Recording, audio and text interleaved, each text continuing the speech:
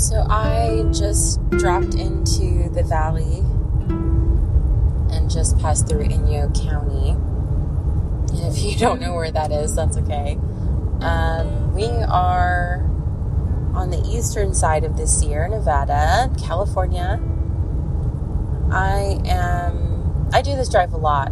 I'm originally from SoCal, that's where my family is, but I live in Northern California, and so this beautiful drive along Highway 395 is where I spend a lot of time, a lot of deep contemplation, a lot of belting guilty pleasure songs, listening to audiobooks, podcasts, thinking about future episodes I want to do for this podcast, and just a lot of time to yourself doing this drive. I'm about halfway through, a little more than halfway through this 9-hour drive, but the timing of this episode couldn't have been more perfect. As I record this, the day before my conversation with our guest today, I'm really excited to share this story. It's a hard story, though. Before I learned about this story and kind of the complicated the complicated fingers that extend, deeply in this story, I looked around at this landscape and I thought it was beautiful, but beautiful for its desolation and harshness. It's rocky, mountainous. The Sierra Nevada just loom kind of over all the towns here on this side, and it's been a beautiful day, kind of overcast, thunderstorms with sun, so it's been fluctuating in temperature quite a bit. The hillsides are just swirling with color, different strata, veins, layers of sediment. It's really beautiful. But I think I see a cop, so I might put my phone away for a second.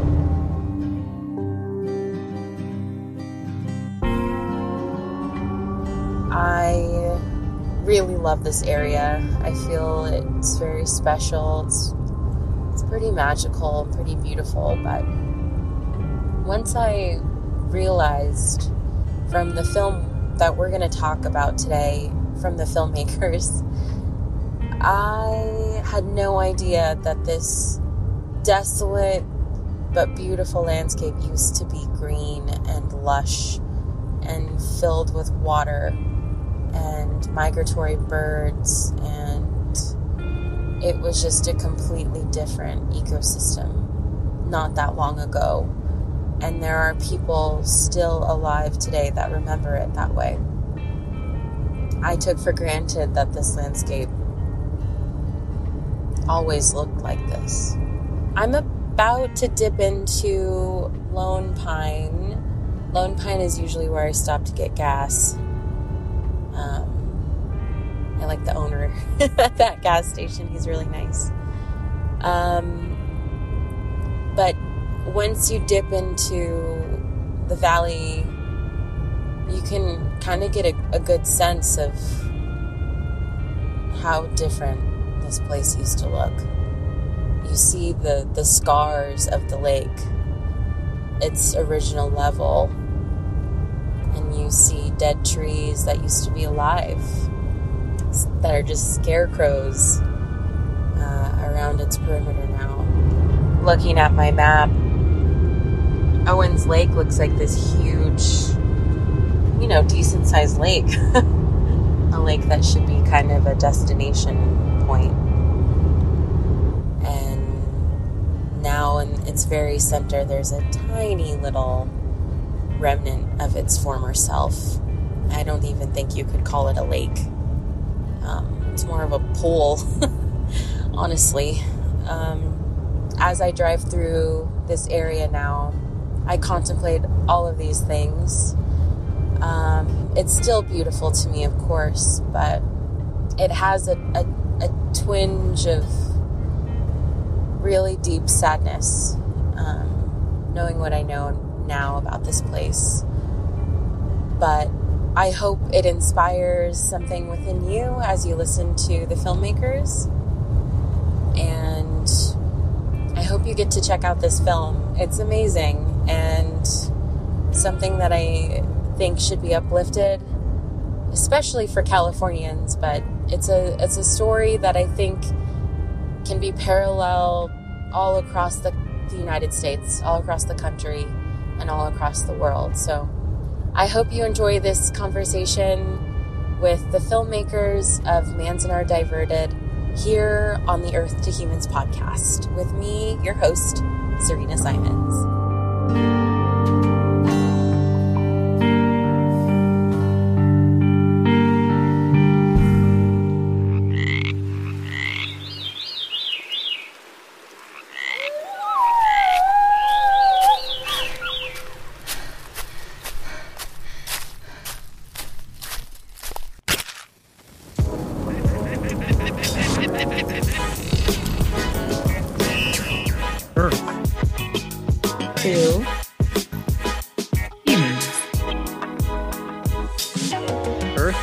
Human?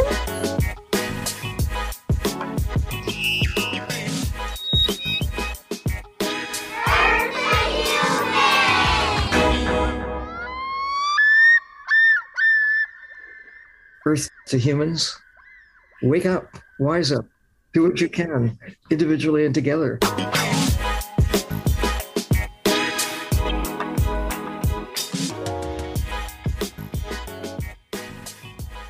My name is Anne Kaneko, and I am the director and producer of Manzanar Diverted When Water Becomes Dust. I guess it was me who started this whole process of making this film. And, because my family was incarcerated during World War II, my parents, my grandparents, I think that this story is very near and dear to me.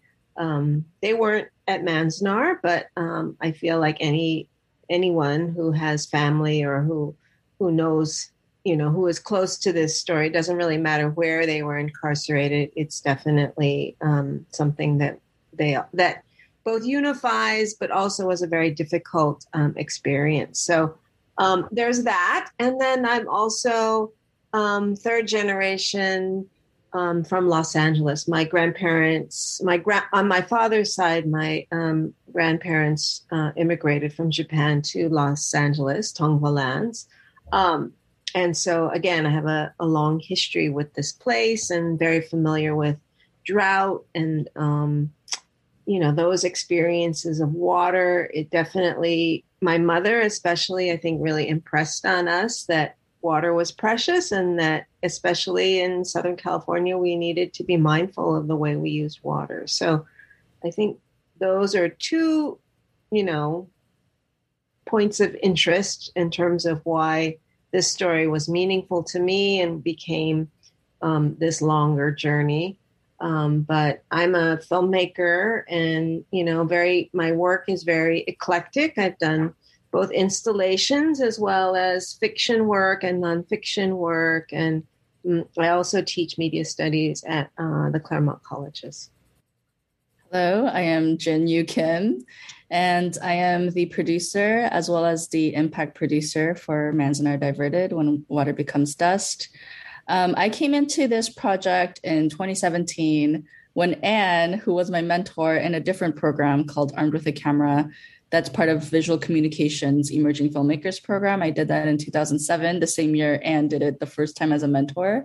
And so we've known each other for a long time. And 10 years later, Anne asked me to take a look at this treatment for this film. And I'm not, I'm Korean. I'm not Japanese. I'm Korean. I was born in Bolivia and I live in the US now. And I live in LA. I lived in LA for my childhood as well as my adult life. But when I read that treatment, I was floored because as someone who lives in Los Angeles, I didn't know any of this stuff. I knew some history of Manzanar as a concentration camp because I took one Asian American studies course in college that touched on it, but I didn't learn about that. I learned very vaguely about Japanese Americans being forced into these camps, I think in elementary or middle school, but it was literally just like a paragraph in our history books. It wasn't any more than that. And it didn't specify even like names of camps or like where people were going or why, or it was very pretty much like an afterthought or like a really vague description. But it wasn't until college when I learned about it. And even then, I didn't learn about like the depth of concentration camps in the US. People called it internment camps, or like there was all these euphemisms around it. I didn't know that a lot of these camps were on native lands in terms of like reservations, or like how they were sharing resources, or like what kind of racist infrastructures were put in place that forcibly removed a community that was then reused again to detain other communities. So none of this stuff was knowledge at hand, right? And I feel like I'm confident in saying most people who watched our film, they didn't have this knowledge before watching the film either.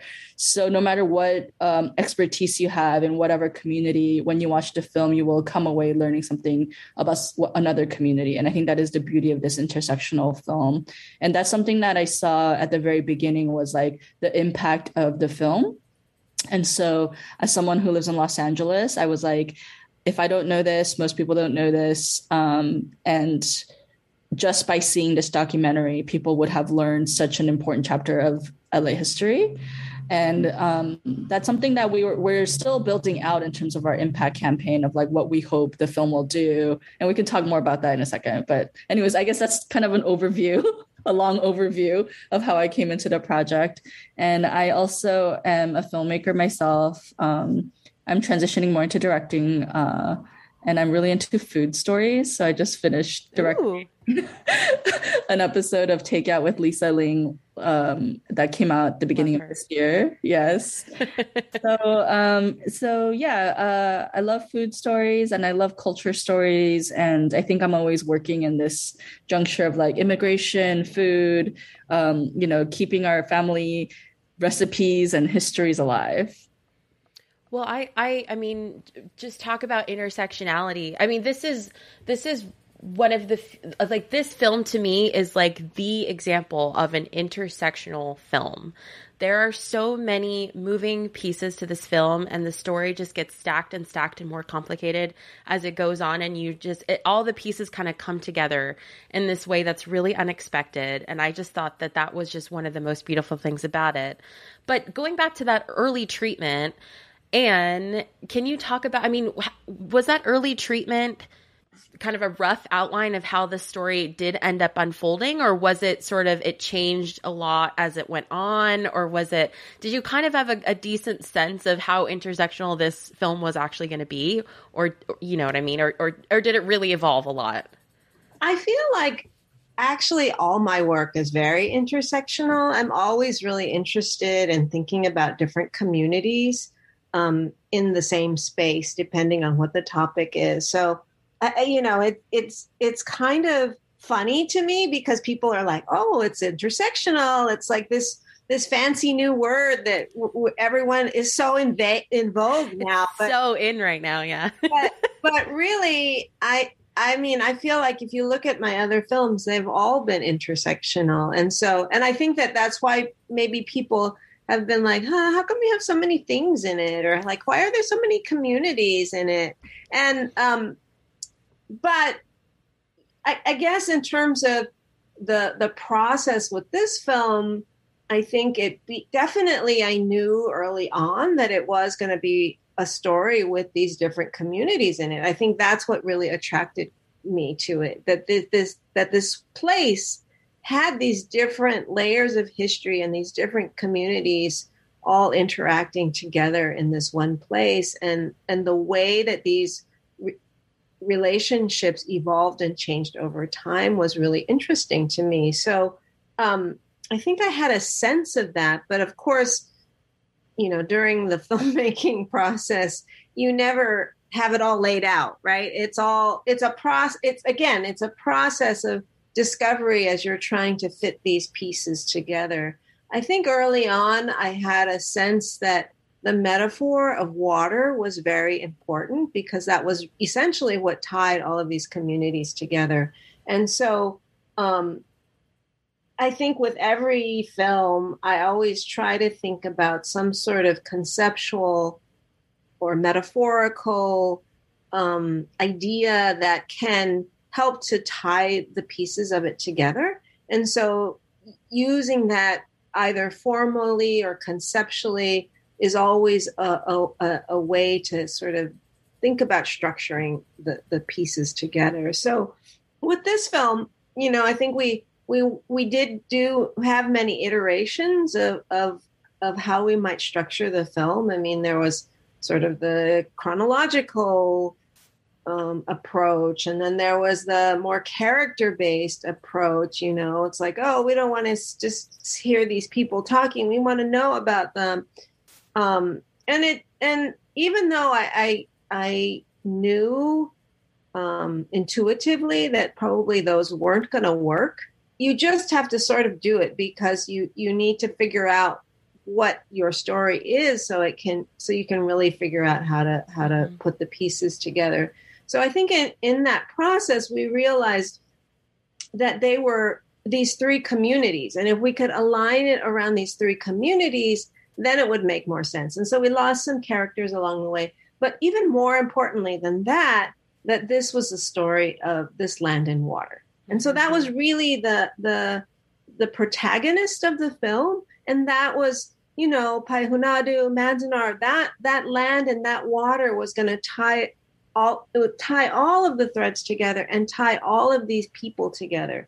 And so that's why it became kind of this refrain, these images, and really trying to make that place come alive as we were telling the story. And then because with all of these communities, there's different story arcs, but it also, we travel through time, and it's time is kind of this, I don't know, it's sort of an esoteric concept, right? I mean, we think we're rooted in time, but why not go back in time? Why not go to we can time travel. It's fine. I mean, it's part of sort of the way maybe we can conceive of the world. It's not so static. So I think that also, because it was this metaphor of water, it allowed us to time travel as well.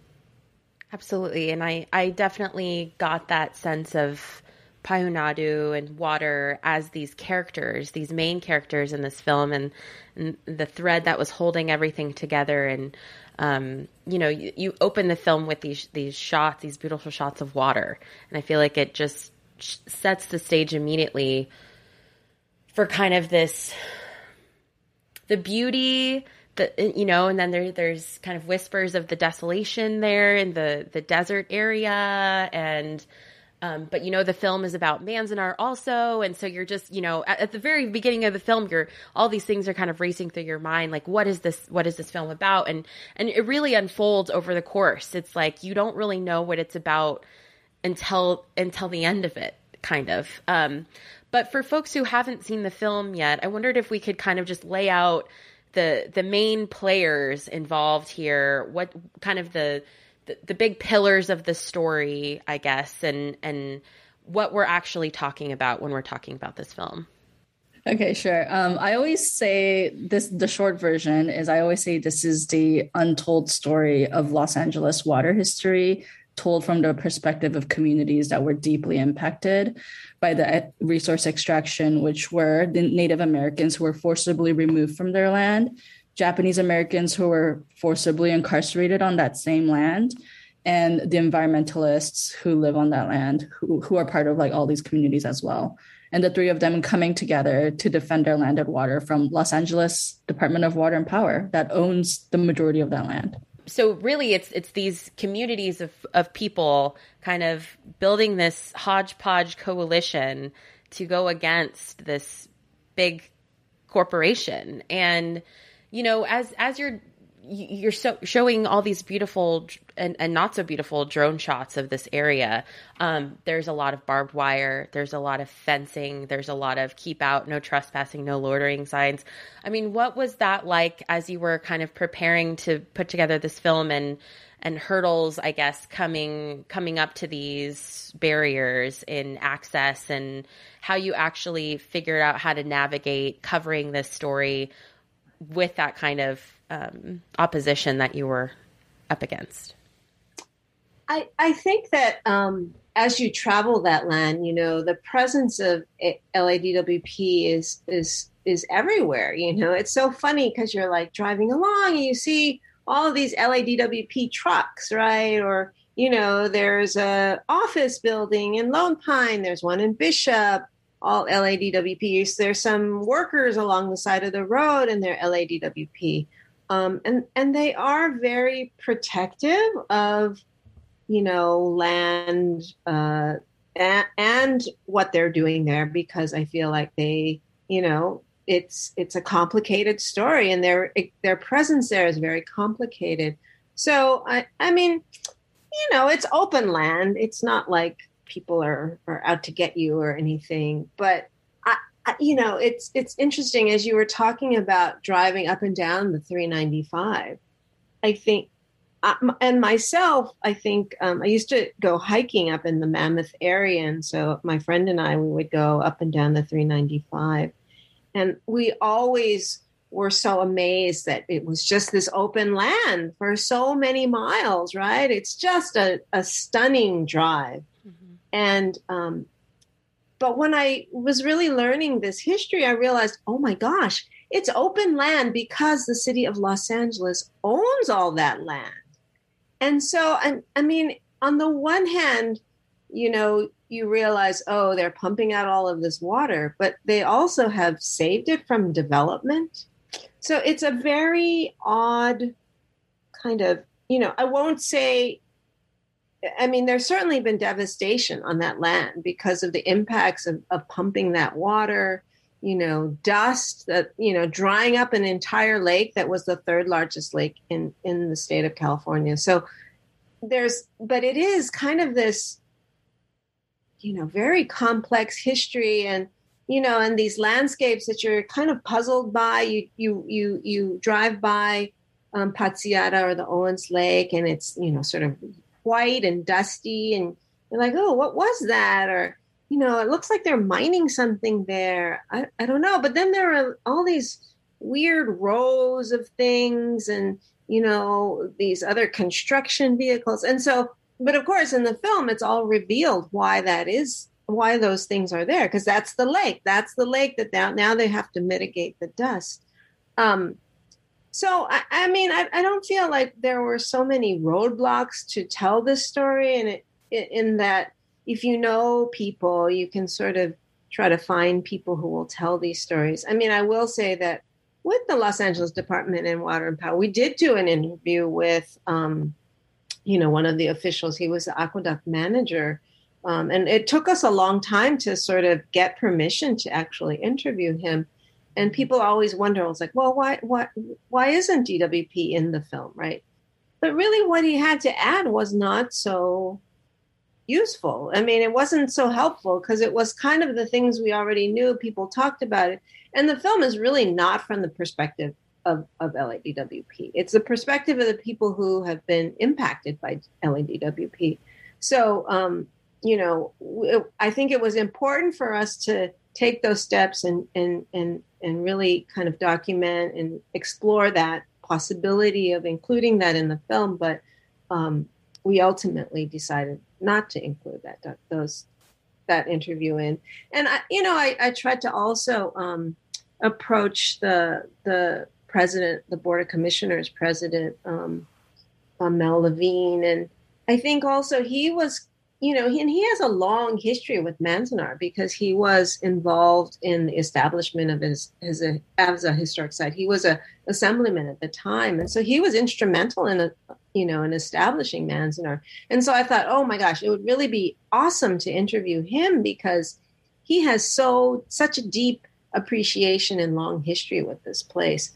But ultimately, I think because the film does sort of traverse these more contemporary issues, LADWP, said, "Oh no, I think better not for him to speak to us." So, that's fine. We're respectful, but I think those were the bigger sort of maybe obstacles that we had. But in general, I feel like, and for the most part, the film is just telling history. It's just recounting history. So that's really interesting. Now that you said that, I didn't even realize that piece was missing because, like you said, it is just sort of retelling history. It was almost an unnecessary addition, I feel like. You're just left with all this evidence in front of you, anecdotal, memory, physical. Like there's just so much evidence stacked against the story, against LADWP. Like you really didn't need it. It kind of spoke for itself, like you said. So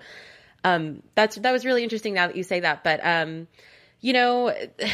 so Payuhonadu and Owens Valley, Owens Lake area, a big thread was just this forced removal of the indigenous community and then forced removal of Japanese Americans into this space. So there's just a lot of forcing the water out of the earth and down into Los Angeles. There's just a lot of forced removal and movement that happens there.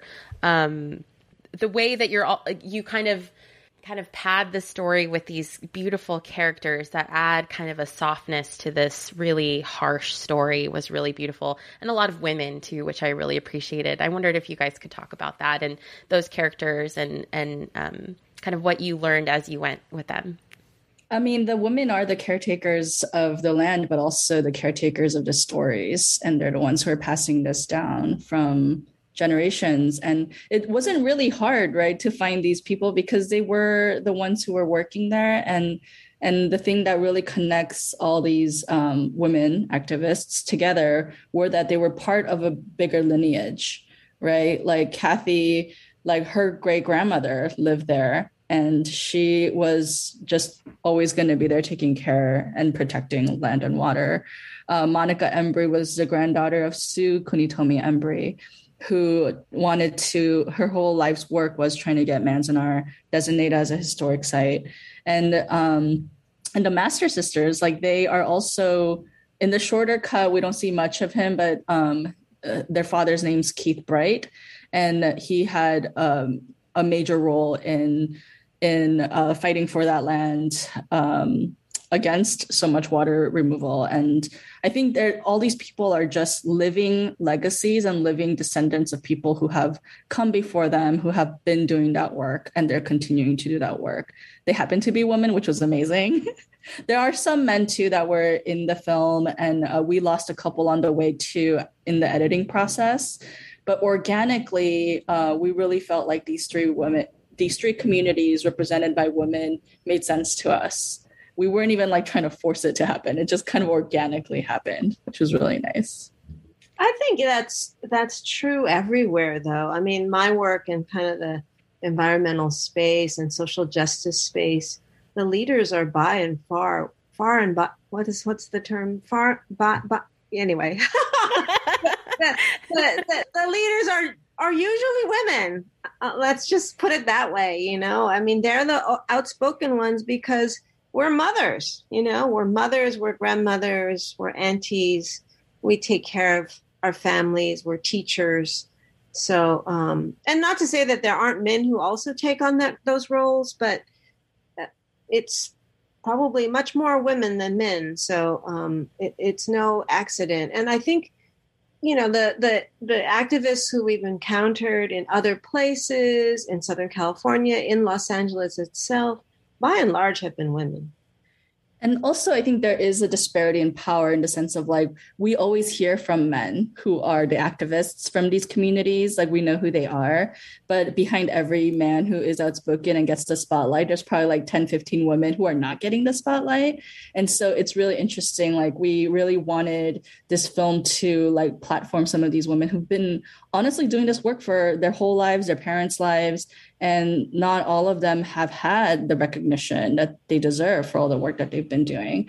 So, and even behind these women, there are like plenty of other women also who are not being spotlighted. So it was maybe like not a conscious move on our part, being like, oh, we must spotlight these women who are not getting the recognition they deserve. But in so doing, like, we really felt like, how many times in the past before this documentary have they been publicly recognized for their work?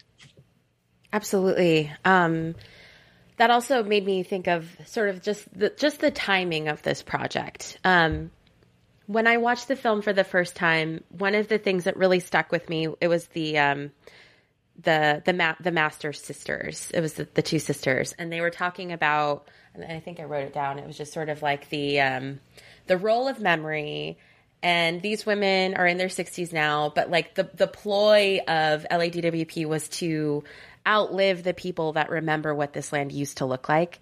And that was also true with the folks who were interned at Manzanar. You know, I feel like this moment in time, 10 years from now, I don't think this film could have been made in the same way, because we would have lost people, like physically would have lost them. A lot of these folks are aging people, and a lot of these stories live on in their memories alone. And so I just felt like the timeliness of this story, to be able to film these folks, when they are able to speak and are able to still remember and are still here and are still alive to share their stories, was really impactful. And I just don't think, I don't know. I just feel like the timing was really important for this story to be told. It's so true. I mean, in the film, we have interviews with Henry Nishi. He was 98 when I interviewed him, and he was sharp as a tack. But, he passed away a couple years later. And even Madeline, who, Madeline is still very alive, but I think her memory loss, she's not the same. She wouldn't be able to talk about these things in the same way. So, and that quote of Nancy's, I think, really is about the story, all of these stories, right? And I think in terms of the Native American community, at Big Pine, COVID's been really hard on the tribes and the nations in Payahunadu. They've lost a lot of folks that in fact that I interviewed.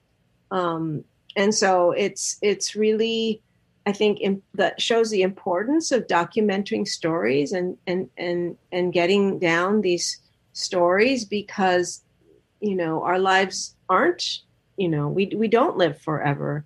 One of the things that was really moving, just last Monday, I was there for the commemorative run of the forced march. And Sean, who's one of the TIPOs, one of the Tribal Historic Preservation Officers, was reading from this document about Patsiara, because, Patsiara, they're in the process of getting Patsiara recognized as a historic site, and the process is going really well. And, he was reading these passages, and, through some anthropologists that were in the area, they had interviews with people who remembered the forced march or who had been part of the forced march, because these were interviews that were done, early 20th century. And so moving to feel that connection with that history. I mean, it really isn't that long ago. It's just that our lives now are moving so rapidly because of the internet and social media that we feel like, oh, yesterday seems like forever. That was a long time ago. But really, our lives, time still is moving in the same way. And in terms of generations, in fact, we're living longer. We have these longer generations.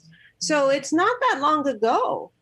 And, we have to learn from our histories. I mean, unless we do, we're just going to keep repeating the same kind of mistakes. I mean, isn't that what they always teach you in school? So I I think that, certainly Nancy's comment really is about all of these communities. It's about water. It's about the land and water. It's about Japanese American incarceration. It's about Native American resilience in the face of what they've experienced. And it also is kind of like a call to action for the next generation to step in as well, because, as I mentioned before, like a lot of our characters are part of a lineage of activists, but this film is also intergenerational on top of being intersectional, because we try to highlight that you're passing the torch down to the next generation. And, even if the main characters in our film are aging and their memories are not going to outlive LADWP, they have kids who are also very active. And we hope that whoever sees this film, like young people especially, they would be like so angry by this. This is a very angry part of our history that we really need to inspire younger folks to step into some of these roles that our elders are leaving behind, right? And so, yeah, it's in a way, this part that you mentioned is, to me, when I view it as a viewer, I'm like, that is a call to action to the next generation. Also in terms of Nancy and Mary, whose legacy they inherited from their father, and Keith Bright, who, he's not in the broadcast version, but, in the longer version, he's there. But, Nancy's daughter is actually Rose Masters, who is the park ranger. So right there again, you see these generations who take on this legacy and keep up the work. But I guess, how does it feel to, knowing all of that, to have this film that is sort of serving as this archive of memory, and that it is this living history that people can look back on and refer to 10, 20, 50 years from now, and look back on your film as a moment in history? I think that was one of the things that when I first read the treatment, I was like, this has to be a resource, not just a film, but this has to be a place where people can go to cite it for their own research, for people to go into deeper history, right? And so we want to be that. We want to be a place where people come to gain more knowledge, to educate themselves, to go on and create deeper work with this. I guess I'll plug the interactive website that we're building. Great timing. Organic transition to it.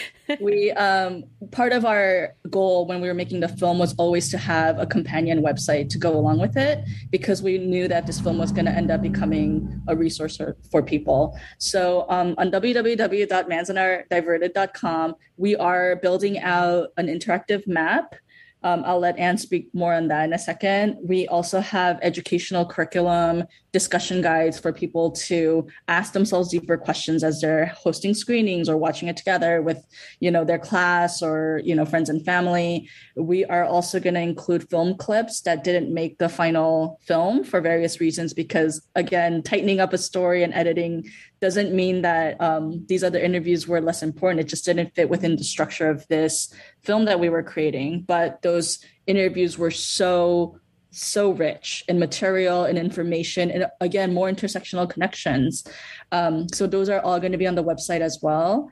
And we just had a day of action the day before our broadcast on Sunday, and we brought together over 10 organizations to talk about what they were working on.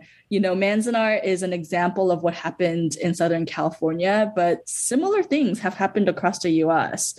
So it was really interesting to hear from other organizations, other Japanese American camps that had kind of similar tie-ins with Native American history and resource extraction. And so that is also live on our website. That could also be used as research material. And I will let Anne talk more about the interactive map, because she's been super hands-on with it. So we were very fortunate in getting PBS SoCal to come on board. So they're helping us to build this map.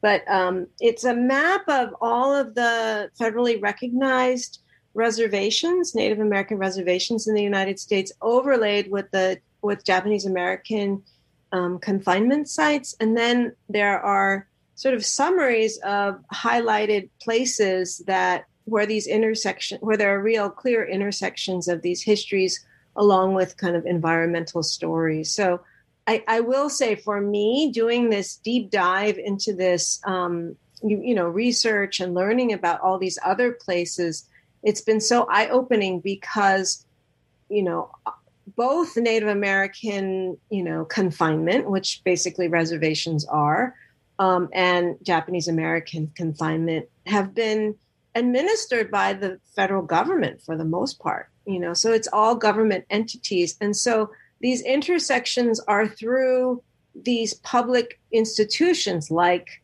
the U.S. Army or the Bureau of Reclamation or the INS, in terms of detaining, incarcerating these different communities. These are these are the entities that have been involved in this. And so in this map, you really see how these histories intersect in that way. And so it gives you it's very eye-opening in terms of sort of the institutional and structural racism that has existed in our country for centuries. What's the movement on these histories being taught in schools, I guess on the local level in LA and beyond the state and the rest of the country? I am not a teacher, but I do have... Yes, you are. I mean, I am a professor. I'm sorry, but I'm not a teacher within the public. I'm not a K through 12 teacher. I teach at the Claremont colleges. So sorry.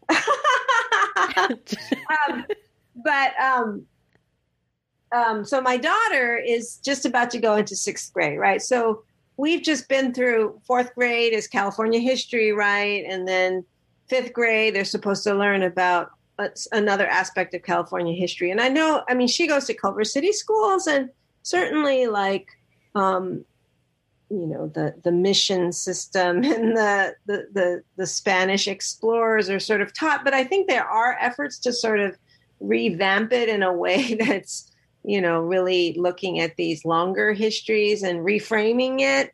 I know that I believe it's like in 11th grade, that they also have to talk about Japanese American incarceration. But, I do teach at the university level, and I was very surprised when I surveyed my students how many of them knew about Japanese American incarceration. And even in an Asian American media class where most of the students were Asian American, there were several that said they did not learn about it. And so they would have just gone through school. So at this moment in time, with sort of so much revision in history and so many divisive forces, I don't know what the status is everywhere, but hopefully that this history will be taught. But I'm sure that there are also forces who don't want this history taught.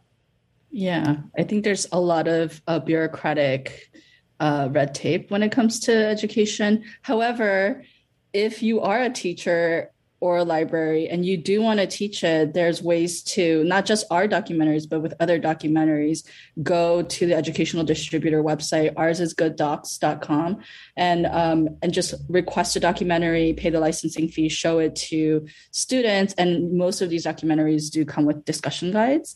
So there is still a way to incorporate it within your own teaching curriculum, even if it's not part of the standard, agenda that you have to adhere to. And our film, and I was just going to plug the film. And our film, of course, is going to be streaming for the next month on PBS. So, students, teachers, you can all watch it right now. That's great. And we will definitely plug all of that in our show notes and at the end. But this ties in with a huge hot button issue that's going on right now with critical race theory, taking this kind of curriculum out of schools, erasure of history. It's really wild when we start to filter out things that actually happened, actual history, for the sake of not making kids feel bad. But I feel like kids get it. I feel like this new generation of kids, they want to learn, they want to know, they understand. And it's not something that, you know, I think when they learn about white privilege, that they're like taking it personally and then having this heavy white guilt about their ancestors and their past. I think it's actually very mobilizing. And I think it's actually, you know, a really misunderstood issue right now. And I'm so glad that, you know, it's not just this film, but all these resources that you have created to go and accompany this film, because I think that's where we're going to really make a wide impact is in the schools, teaching these forgotten and intentionally forgotten histories, you know, and so I really want to applaud you both again and everyone else on this film, because it really is like you've created this holistic film and then you've created this holistic action plan after the film, which I just feel like a film like this just so deserves and is so needed. But just to kind of wrap up, because I don't want to take up all of your day, but you know, the last sort of act or the last portion of the film is this really beautiful discussion on water as resistance, and water, you know, in the first chunk of the film as this huge contentious issue, this divisive issue. And then you kind of talk about how water was used within Manzanar as this really beautiful form of resistance. And I wondered if you could kind of talk about that a little bit. I think that that notion of resistance is really what is so common among all of these communities of, you know, particularly BIPOC communities, right? Native, Indigenous, Japanese American. It's like, that's that notion of resilience, right? And that you keep at it no matter what, in the face of whatever insurmountable odds you have, that you're going to keep making your own life better in the way that you can.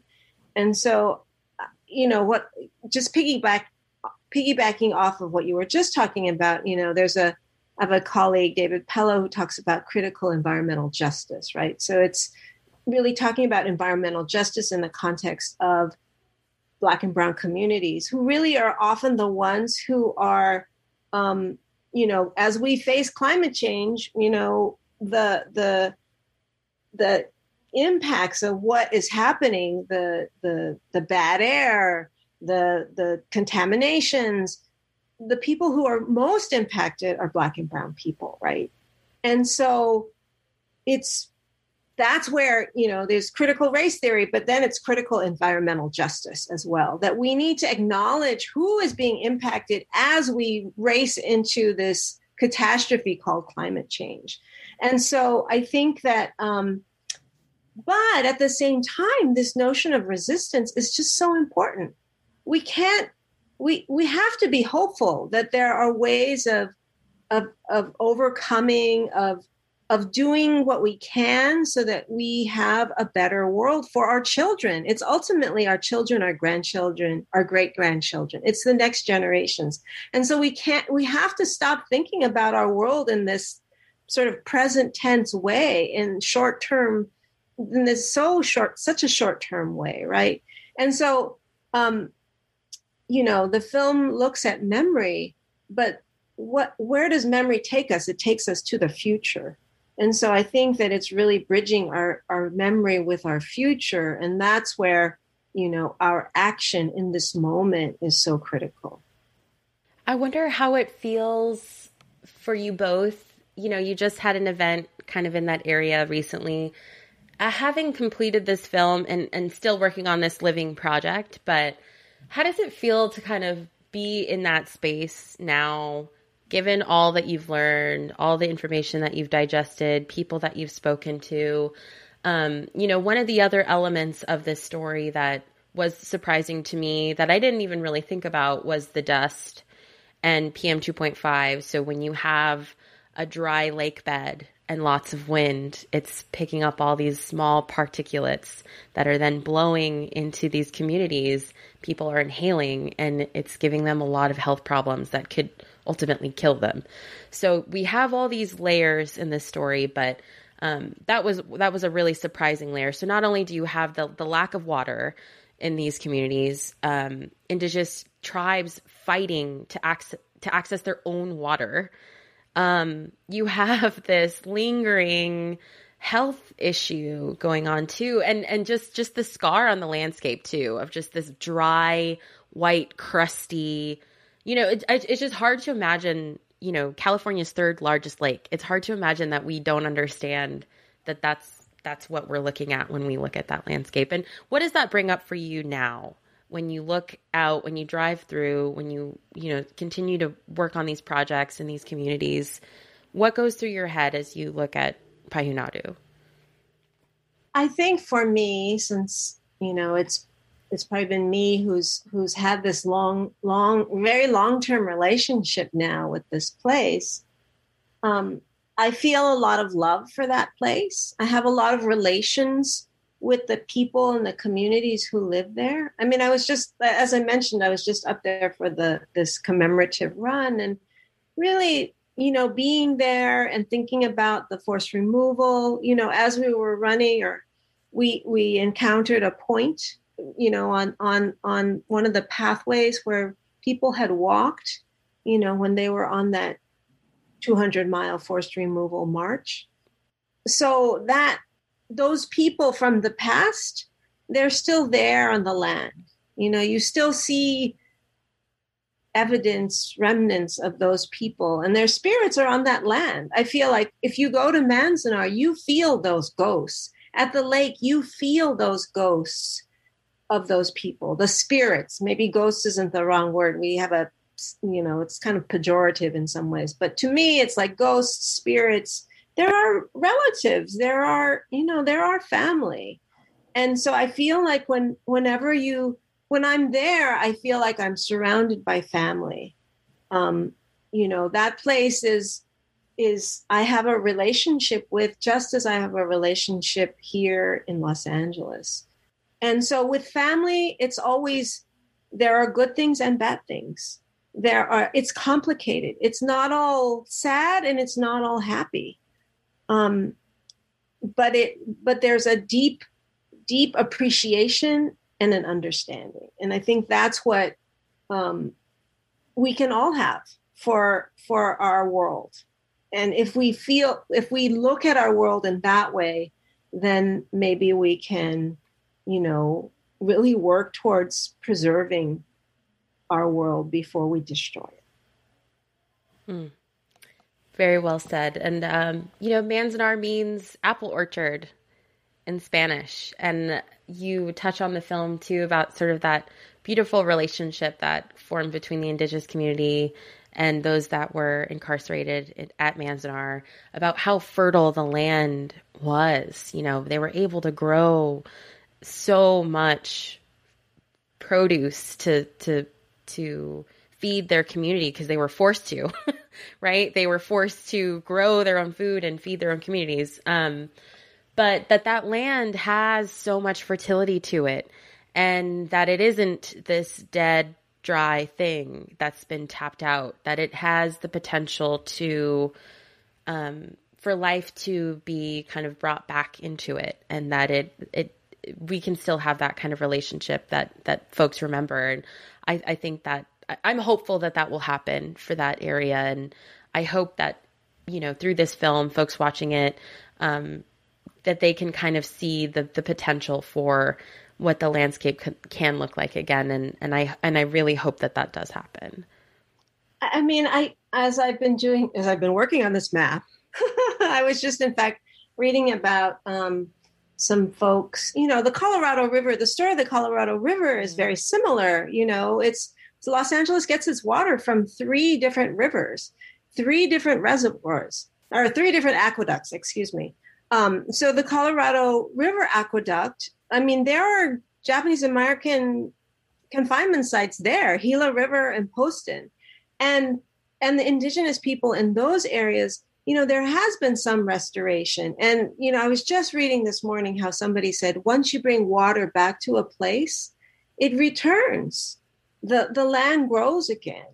So, hopefully as Los Angeles finds a way to become more self-sufficient and import less water, that we can return the water to some of these aquifers so that the land can grow again. So, I'm hopeful that perhaps that we can, we'll figure that out. But at the same time, we always are racing to look for, solutions through science. But at the same time, we have to be mindful really of these histories and these cultures and these communities on what we did, so that these solutions that we find aren't creating another problem. Right. Not every solution is a technological solution. I mean, if we just let the water be, then maybe that's the solution. It's doing less than more. Yeah. Letting the water be. I love that. And I think on that note, we will kind of end. Anne, Jin, thank you so much, both of you, for your time and for this film. Wondered again if you could kind of let us know again where folks can watch this film for this month, and where we can find more info about you and the project. So we are streaming for a month until August 18th, and you can catch it on the pbs.org website. Or if you have the PBS app, you can watch it through there as well. And if you want to learn more about the film and then some of the resources we're gathering with film clips, the interactive map, discussion guides, and even how to host your own screening, you can go to our website, which is www.manzanar.diverted.com. I believe through PBS, you can have the community screenings right now as well. So, I feel like there's many opportunities to see the film and share the film.